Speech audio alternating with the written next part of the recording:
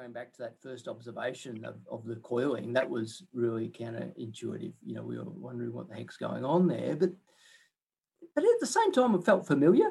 You know, if you got the, you know, your earbuds, you got any cable or you know, fiber or rope or anything, it twists up, right?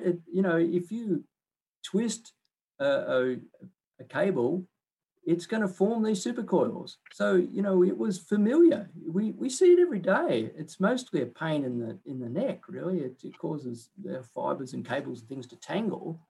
The difference here, the thing that made it really interesting was that this was happening without us inserting any twist. It was just happening by swelling. And that's what sort of really was surprising, but it also created a lot of interest. You know, we started thinking, hey, this is really interesting. Let's try and find out some more about it.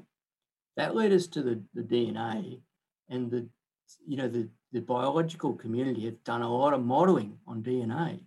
A lot of those ideas lead to nothing. And then, you know, sometimes you see some strange results and that takes you down an unexpected path. So I think as scientists, we've just got to be open, you know, keep our minds and eyes open to these kind of things.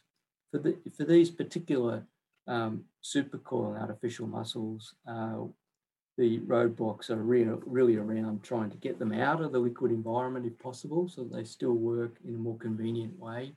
And I suppose if you look at any type of artificial muscle, you know, and I've been involved with a few of them, each of them sort of has the next challenge that we're trying to solve, and whether it might be efficiency or it might be lifetime or it might be cost. You know, there's always something that keeps us up at night and, well, exercises our brains.